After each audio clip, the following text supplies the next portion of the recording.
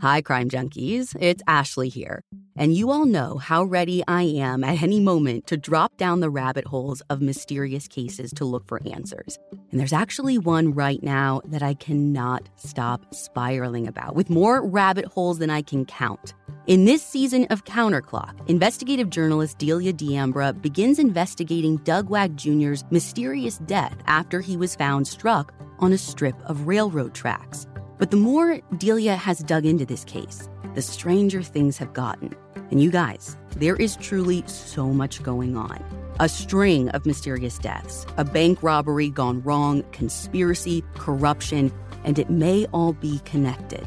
You can binge all of Counterclock Season 6 right now in the Crime Junkie fan club, or you can listen to new episodes weekly wherever you get your podcasts.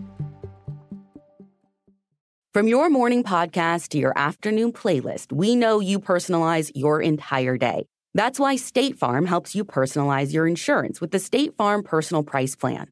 It offers coverage options that help protect what you care about most at an affordable price just for you.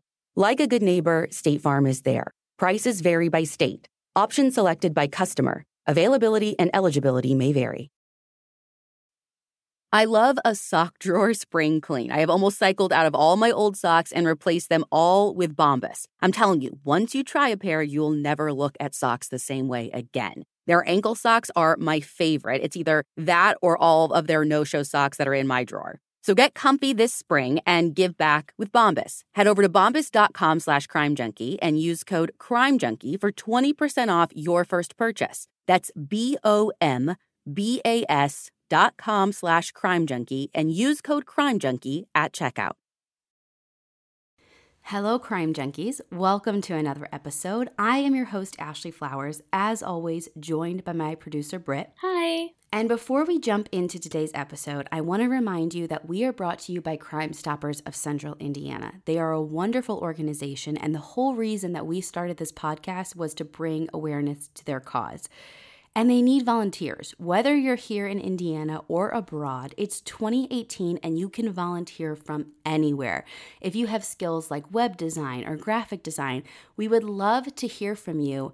Email crimestoppersvolunteer@gmail.com and see how you can get involved. Also, today's episode is kinda really dark. You're going to need a good laugh after we're done with this. So my best recommendation to you is to check out the podcast True Crime Obsessed. And if you want to know what you're in for, take a listen. Hey, I'm Patrick Hines. And I'm Jillian Pensavali. And together, we make the true crime comedy podcast, True Crime Obsessed. Each week, we watch a popular true crime documentary like The Keepers or Mommy Dead and Dearest. And then, using clips from the film, we break it down in a smart and respectful, but also sassy and hilarious way. Like this. That's awesome that you can just be like, I'm going to dig up my property and put in a pool. And then being like, this is going to be so lovely and luxurious and I'm going to relax. Oh my God! Why are there plastic bags full of dead bodies? Like, wouldn't you have to move? I just have a lot of questions about chloroform, you guys. Out comes the chloroform. Can you imagine? It has the skull and crossbones on every bottle, right? It has to.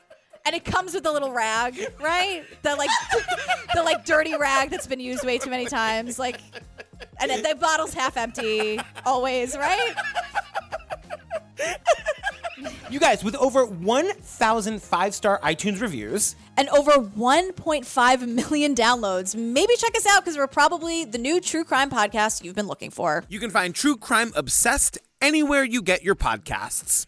Okay, bye. Bye.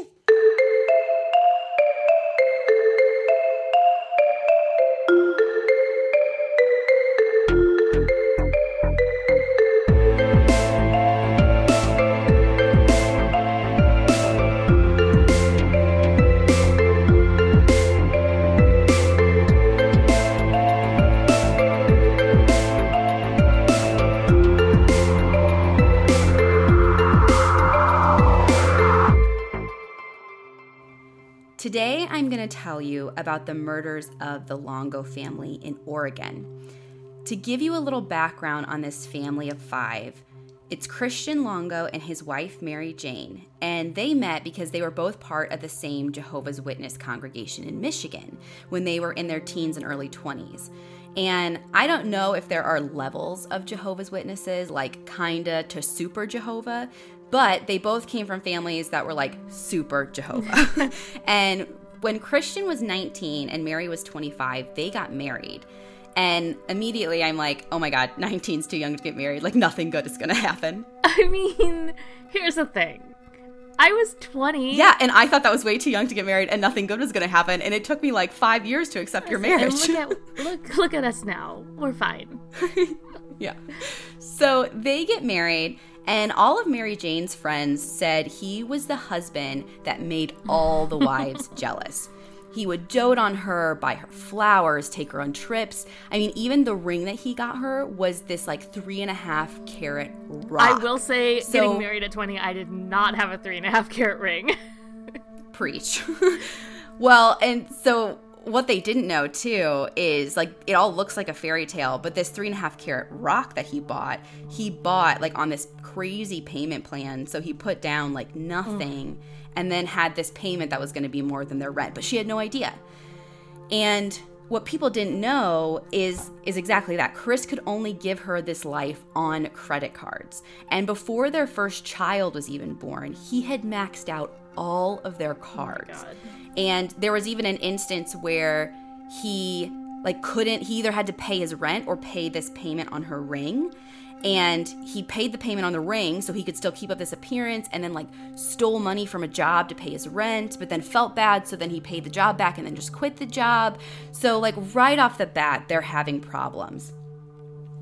They start having kids, and almost right away they had 3, each about a year apart. So they had Zachary, Sadie, and then Madison. To support their growing family, Chris takes a job with a company that distributes the New York Times. And he did pretty well at this job. He worked his way up to manager, and while there, he really developed a love for the Times and the articles that they would put out. One journalist at the New York Times in particular that they would feature was Michael Finkel. And Michael was one of their prize-winning authors who did a ton of like really heavy-hitting pieces on topics like war and slavery. But all of his pieces involved him traveling to these other countries, and he lived this very exotic life, especially to someone like Chris, who's just working an average job in the Midwest trying to support a young family. So Chris developed this kind of fascination with Michael and his work, and he memorized all of his stories and would dream of what it would be like if he were rich and successful and could travel the world writing about his adventures. But at the end of the day, Chris wasn't getting rich and famous in his 9-to-5. In fact, he wasn't even making enough money to live like a mildly impressive lifestyle. So at 25, he decides he's going to quit working for someone else and start his own cleaning business. And by all appearances, it seems to be going well. They're still buying nice things. They have nice cars, going on good vacations. And he even convinces his dad that business is going so well that his dad invests like tens of thousands of dollars into this business. But again, all Chris was concerned with was the outward appearance of his life. So in fact, not only was his business tanking, but he was finding ways to rack up like even more debt. And eventually he got to the point where even paying off credit card minimums became so stressful, he started forging checks from his clients. Oh my God, that's ridiculous. Mm-hmm. And all of that wasn't even enough. He still had to keep up appearances. So it's not even like he's like forging these checks to get like a clean slate. He's like still going on. And he even decides like at this point he wants a new van. So he makes a fake driver's license, goes to test drive a van, and never returns it. What? He stole a car, and he gets caught because of this shortly after. He's like pulled over while he's in the van with his whole family, and he ends up getting caught for stealing the van, caught for the check fraud. And in Michigan, he had forged 7 checks, $30,000, and in Michigan, one instance of counterfeit can be charged as a 14-year felony. But he gets off with barely a slap on the wrist. He plays this card with police and says, look, I'm a financially strapped family man. I'm trying my best. I just got in over my head, and I just want to provide my family a good life, and I made a mistake. And here's the thing about Christian Longo. He is a charming guy. He seems nice. He comes from a good family. He looks buttoned up. He doesn't seem like the kind of guy who would be this career criminal, so he just gets probation with the promise of making restitution. He gives the same story to his wife, swears he's done with criminal activity, swears this was like a one-time thing, that he just got in over his head, and he's gonna make a life for them on the straight and narrow. This whole situation, though, puts even more strain on their marriage because he basically gets kicked out of their church. So it turns out you can't be a criminal and a Jehovah's Witness. Who knew? And the way it works is that if like you do something criminal, like you get these like warnings, but he had so many warnings back to back that he basically gets kicked out of the church. And other people in the church, like if you are excommunicated or kicked out of the church, everyone in the church is really not allowed to associate with you. So this puts Mary Jane in a really tough spot because she decides to choose her husband because her kids were the most important thing to her in the world. And she didn't want her kids to not have their father. So naturally, because of this, their marriage gets a little bit strained. But it gets even worse when Mary Jane finds an email from Chris to another woman talking about how he doesn't love his wife anymore. He's basically not in love with her after she had kids. He's disinterested in her because she gives all of her attention to her kids, and he feels left out. Wah, wah, wah. Yeah. Okay, sure. So she goes against her family and her faith, stands by him after he stole and lied, and then he's going to go complaining to other women that she's the problem in their marriage. I can't with these kind of men. Yeah. But Mary Jane wouldn't leave him. She was determined that her family would stay together. So the way she fixes it, because he's not willing to put in any work, she just gushes over him, spoils him, draws him bubble baths, all to keep him interested in her. And she was determined their kids were going to have their dad around day in, day out, and there's no way she could have known what a terrible mistake she was making by doing that. Because a couple of weeks after this, his whole like fraud conviction and this emails with the other woman, the Longos decide to pack up and leave town. On a side note, in the short amount of time after he was convicted, but before he leaves town, he opens a credit card in his dad's name and charges it with, Britt, I want you to guess, how much could you charge a credit card with in a short amount of time? Like short, like a day, day and a half, give or take? They didn't say exactly. I'm thinking maybe a couple weeks, months, a month, 2 months. Maybe like $5,000 to $10,000, depending on like how crazy I was. Over $100,000 worth of junk. How much? What can you want? I literally can't even. I like have no a lot idea. of expensive things.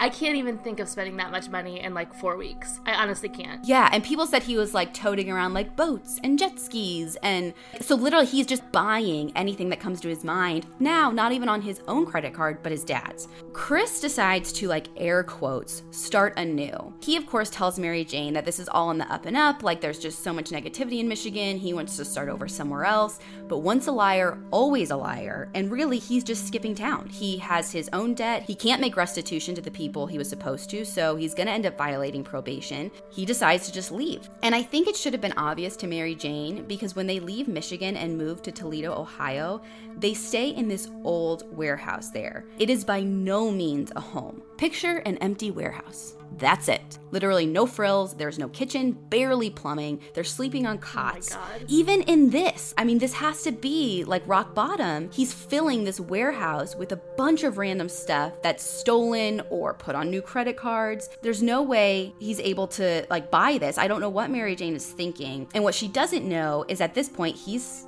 skipped out on his parole. There's a warrant placed for his arrest. And they actually get wind that he's in Ohio because Mary Jane's family had like tracked them down. And the way they tracked them down was insane. Like they couldn't get a hold of Mary Jane. They knew she was like in Ohio. They drove around Toledo, Ohio and happened to see the Longo's dog in the front yard. The front yard of a warehouse. Yeah, of this warehouse. And that's how they found them. So once the police are onto them, they basically pack up in the middle of the night and just skip town. And they leave everything. I mean, they were in such a hurry. They left her wedding dress. Like, it looks as if people just picked up. All of their stuff was there. Their beds were still there. All of the stuff that he had stolen, still there.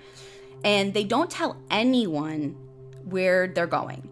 Mary Jane's phone is cut off, so when the family realizes that they're not in Toledo anymore, they don't even have a way to get in touch with them. So they file a missing persons report. They don't know what's happened, but all they know is that they can't get a hold of Mary Jane and something is wrong. Her sister said that she could just feel it. It's such a nice perk to have the flexibility to work in all sorts of places. But working on the go seamlessly requires a strong network, which is why you should check out T-Mobile. They're America's largest and fastest 5G network. Plus, they also cover more highway miles with 5G than anyone else. And that's been great for me especially because these last few months, I've been doing a lot of on-the-ground reporting with our team, from northern Wisconsin to Utah to the middle of nowhere, Indiana. No matter where I go, I'm able to stream, make calls, or get those case-altering DMs from sources, which that's my favorite part. With T-Mobile, you'll be covered in more places with the 5G speed you need for your life on the go. Find out more at T-Mobile.com/network today. Coverage not available in some areas. Fastest based on median overall combined 5G speeds, according to analysis by Ookla of Speed Test Intelligence Data Q3 2023. See 5G device coverage and access details at T-Mobile.com.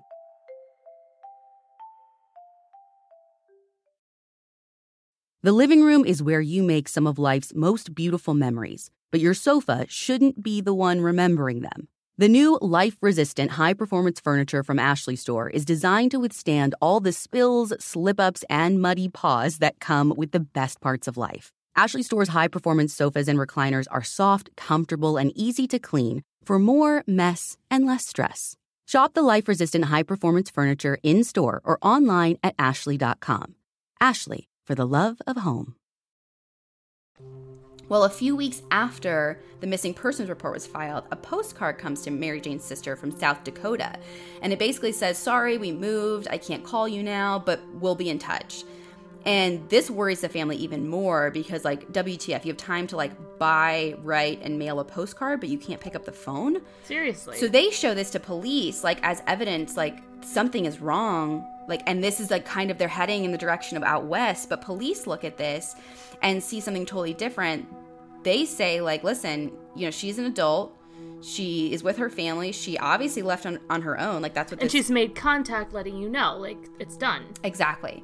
And so they closed the missing persons case. But that would be a horrible mistake because this postcard came in November, and just 1 month later, the bodies of Mary Jane Longo and her 3 kids would be found. Oh, no. And that's the next part I want to jump to. So the next thing we know for sure is when these bodies were found. And on December 19th of 2001, the body of a young boy is found floating in the waterway in Oregon.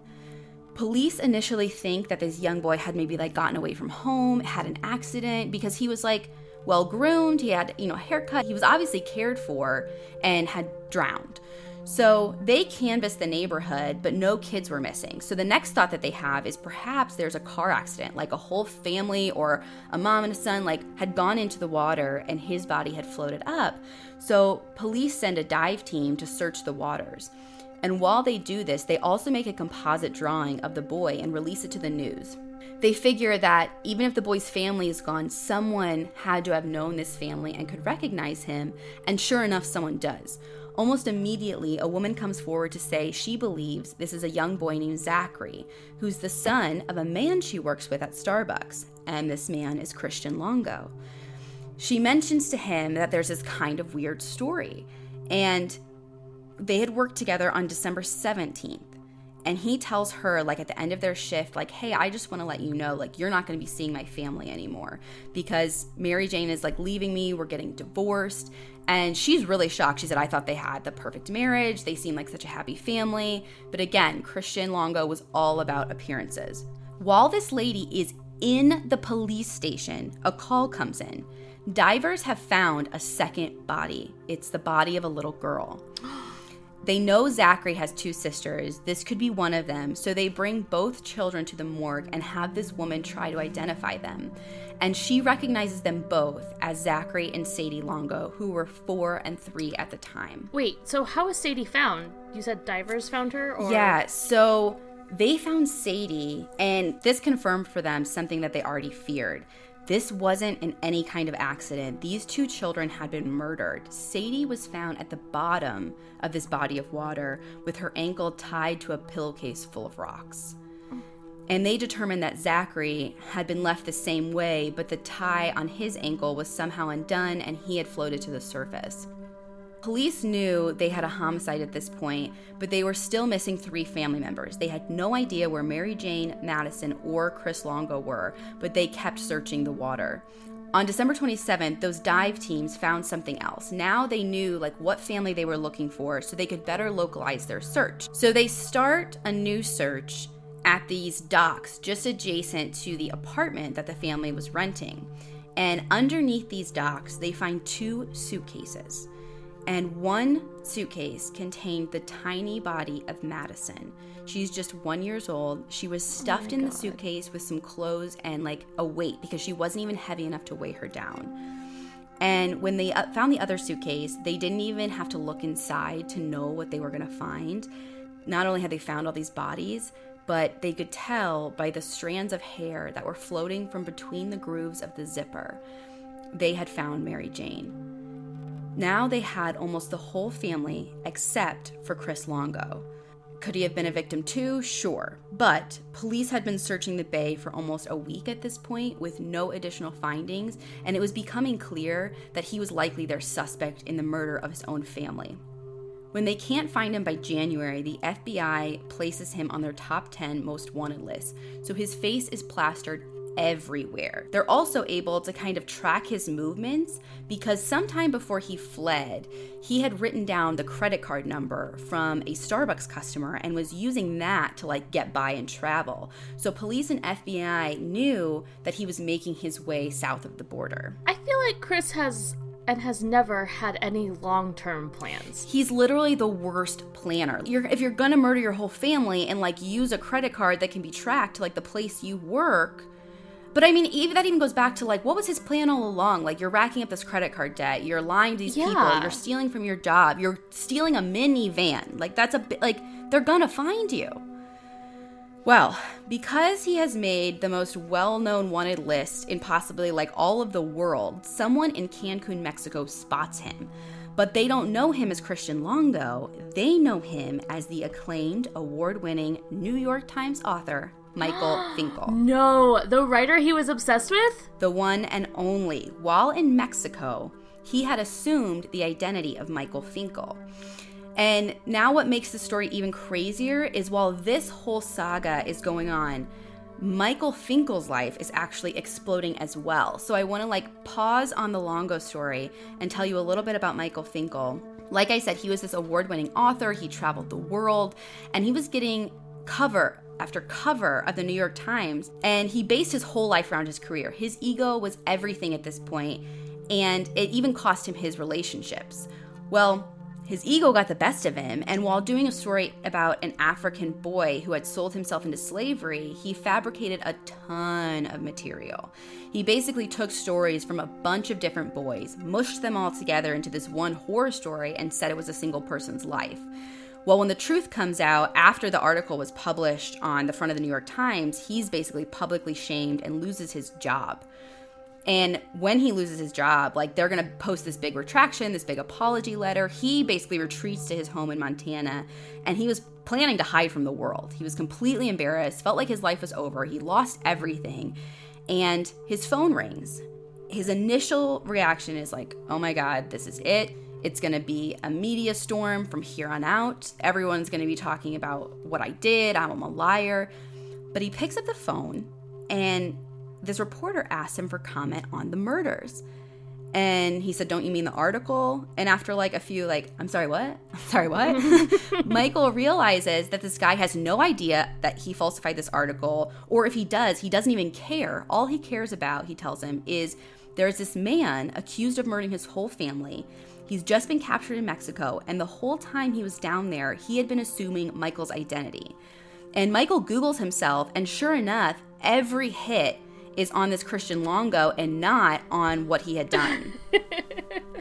I mean, what are the odds? And if you are this Michael Finkel guy, it's almost a weird relief, right?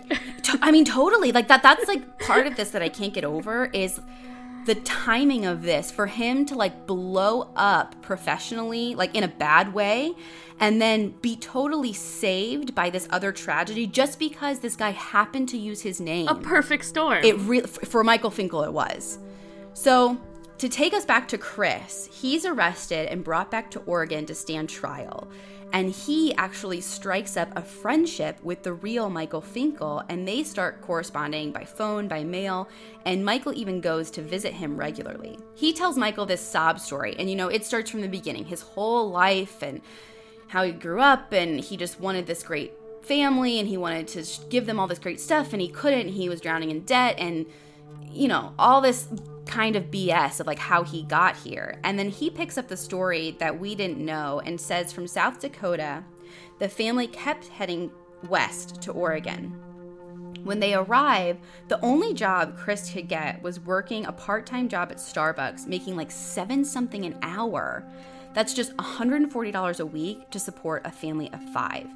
And Chris was back to his same tricks of like living beyond his means because he somehow talked his way into getting approved for an apartment overlooking the bay that cost over $1,200 a month. Again, what was his long-term plan? He's making what, like $550, $560 a month before taxes? That's not even half the rent. He has a family he needs to feed. They have to pay for gas. Kids are growing. They go through clothes like crazy. Like, what was his plan? Please. I don't know.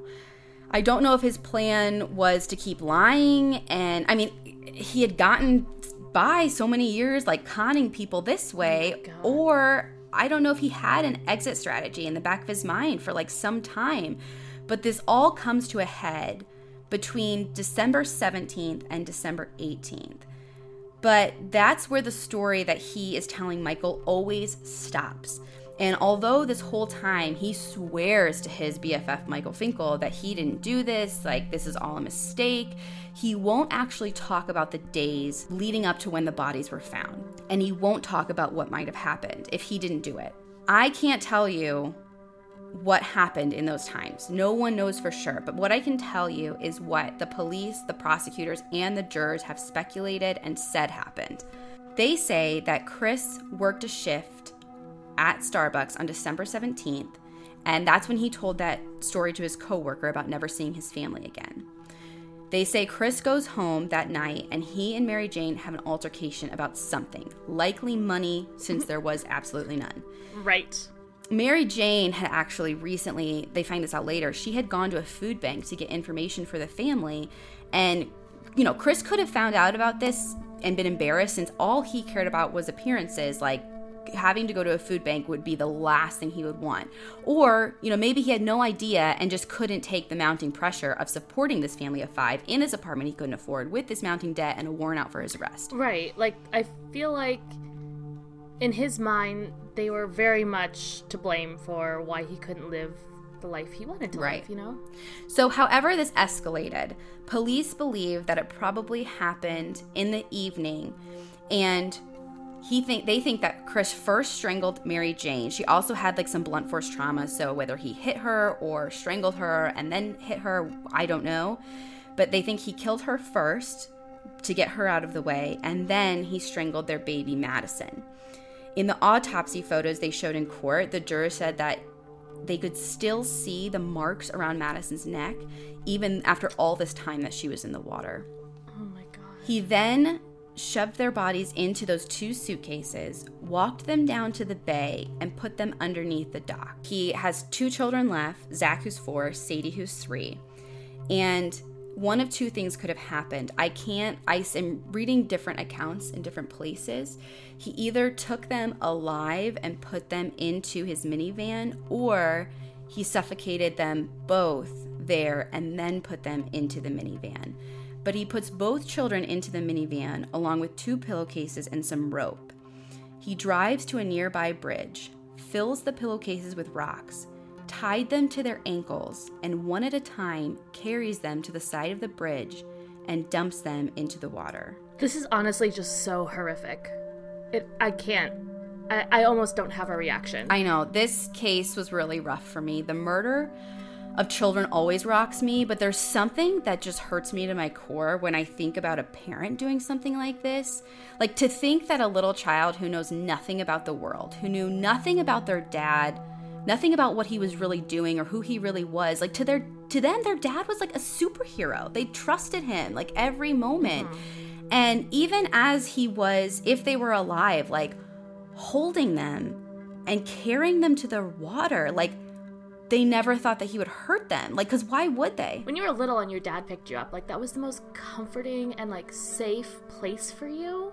I cannot imagine what those kids were feeling in those moments if they were still alive. It just breaks my heart. I mean, and even if they weren't, when he, like, dropped them, to have, like, your dad come in your room at night if he suffocated them, like, either way, like, your parents are supposed to be, like, the two people in the world who, like, have your back. And especially when you're so young and can't protect yourself. Like, it just makes me sick. And, like, it's why this story upsets me so much more than even others that we have. The living room is where you make some of life's most beautiful memories, but your sofa shouldn't be the one remembering them. The new life-resistant high-performance furniture from Ashley Store is designed to withstand all the spills, slip-ups, and muddy paws that come with the best parts of life. Ashley Store's high-performance sofas and recliners are soft, comfortable, and easy to clean for more mess and less stress. Shop the life-resistant high-performance furniture in-store or online at ashley.com. Ashley, for the love of home. Done. So, we know Longo was on that bridge because on the 17th, a man actually pulled over and talked to him. He thought he was having car trouble. It was like the very early hours in the morning. And Longo says, oh, it's just my check engine light's on. Like, I'm fine. I don't need any help. And the guy drives away. But the driver said that he seemed totally fine. So not even in this time, like before or after he dumped his children into the water, like, was he even disturbed by what he had done. So Longo is the only one of his family that survived. He was on the bridge over where his kids were later found. He fled the country after the murders. And he was found frolicking in Mexico. Was he actually frolicking? Oh, he was for sure frolicking. He literally, like, when the FBI caught him, he was in a shack smoking weed with some German tourist that he was trying to bone, like, when they caught him. He was zero sad tears. Oh, my God. So the prosecution feels like they have a really strong case, but Longo shocks everyone, including his new BFF Finkel, when he goes into court and pleads guilty to only 2 of the murders. What? Yes. He had a completely different story. He says that it all started on the night of the 15th, December 15th, when he and his wife went out on a date with all of that money that they have. And Mary Jane told her husband that she felt like things were going really bad for their family. And she confronted him about all of the lies, like all of the stealing, because he's still, again, telling her that everything's fine. And I think she was putting the pieces together that it's not. And he tried to play it off, but he said he couldn't keep it in any longer. And the night of December 16th, they stayed up and had this like all-night conversation where he confessed everything. He confessed the stealing, the lying, having a warrant out for his arrest. And he said when Mary Jane heard all of this, she just lost it. He said she had an emotional break like he had never seen before. And the next morning, he asked her, like, let me stay home from work. Let's talk about this. And that's the last thing she wants. So she's like, no, you're going to go to work. Like, we need the money. So she drops him off because they only have the one car. But when she picks him up from his shift, she's only wearing a bathrobe. She's barefoot and the kids weren't with her. When they get home is when he realizes what has happened. He said that the first thing he found was Madison, the 1-year-old, lifeless on the bed. And he said he just lost control and strangled Mary Jane. And then he said he realized after he did that, he put her in the suitcase, that Madison was like still alive. And so he strangled her because he didn't want her to like live with what had happened. And he said as they like blew up like this, what he realized is that Mary Jane is the one who had killed Zachary and Sadie, and she dumped them because she had a mental break. He says that's why the bodies were disposed of in such different ways, because she killed Zach and Sadie and he killed Mary Jane and Madison. 1, they weren't disposed of in really different ways. Mm-hmm. Am I right? They were. They were all found in water. Yes. And in different locations. Okay. 2, like, what a piece of crap to kill your wife and then just be like, actually, she killed everybody else. Yeah, and I was just so mad that she killed them that I snapped. I killed her. Logical. But it was even hard for him, like, in court to, like, people to play off, like, okay, say your wife did it and you killed her because you snapped. If you found out your daughter was alive, why did you kill her? I mean, none of it made sense, and the jury didn't buy it either, and they found him guilty of all of the murders.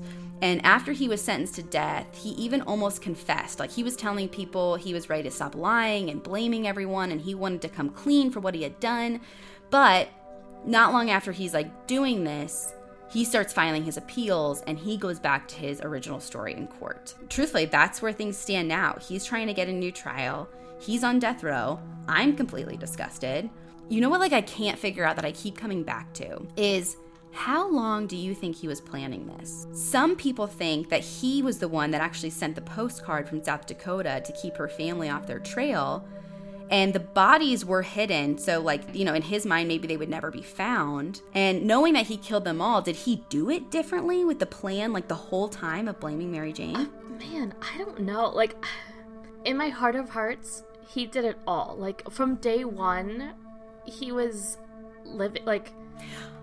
just completely, like, very deceptive, very manipulative, very, you know, appearances are everything.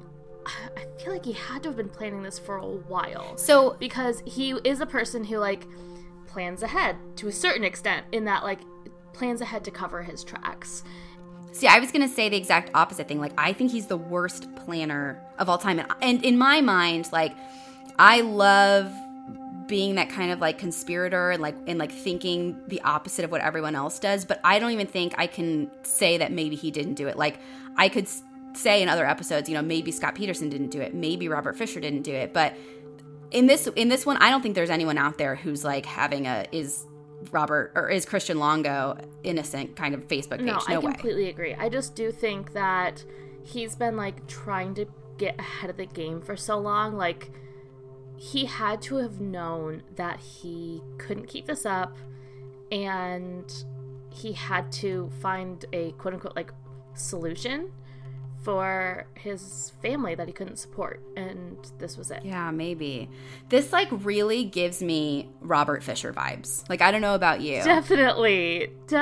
Whenever a guy goes missing or is, like, suspected of killing his entire family, it seems really similar in a lot of ways. Yeah, and I don't know if he would have never been caught, if maybe there would be more people who thought he was innocent. But again, it's the same thing to me, like, this family man who, has shown signs of, like, maybe being a liar or maybe being angry, but, like, was never violent, and then to just, like, take out his whole family. And then even now in prison, like, he gets along really well with everyone. He's, like, a model prisoner. So, like, it's so weird with these family annihilators that, like, they can just snap and disassociate with their family. I don't know. I can almost turn, like, on and off. Yeah. I can't figure it out. But definitely, again, like, I have totally different feelings between this and Robert Fisher. Like, I have a lot of questions about the Robert Fisher case. My only question with this Christian Longo case is, like, why? I mean, there was no other option. So the last I heard, so he is on death row. He's trying to file some appeals.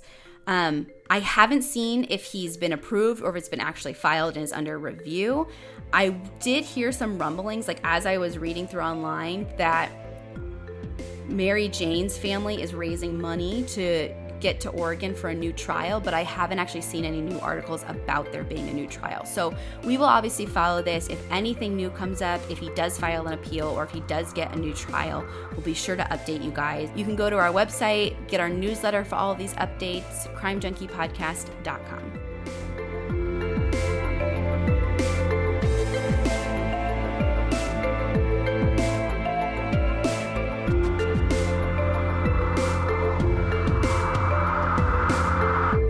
Crime Junkie is written and hosted by me. All of our sound production and editing comes from Britt Praywat, and all of our music, including our theme, comes from Justin Daniel. Crime Junkie is an Audio Chuck production. So what do you think, Chuck? Do you approve?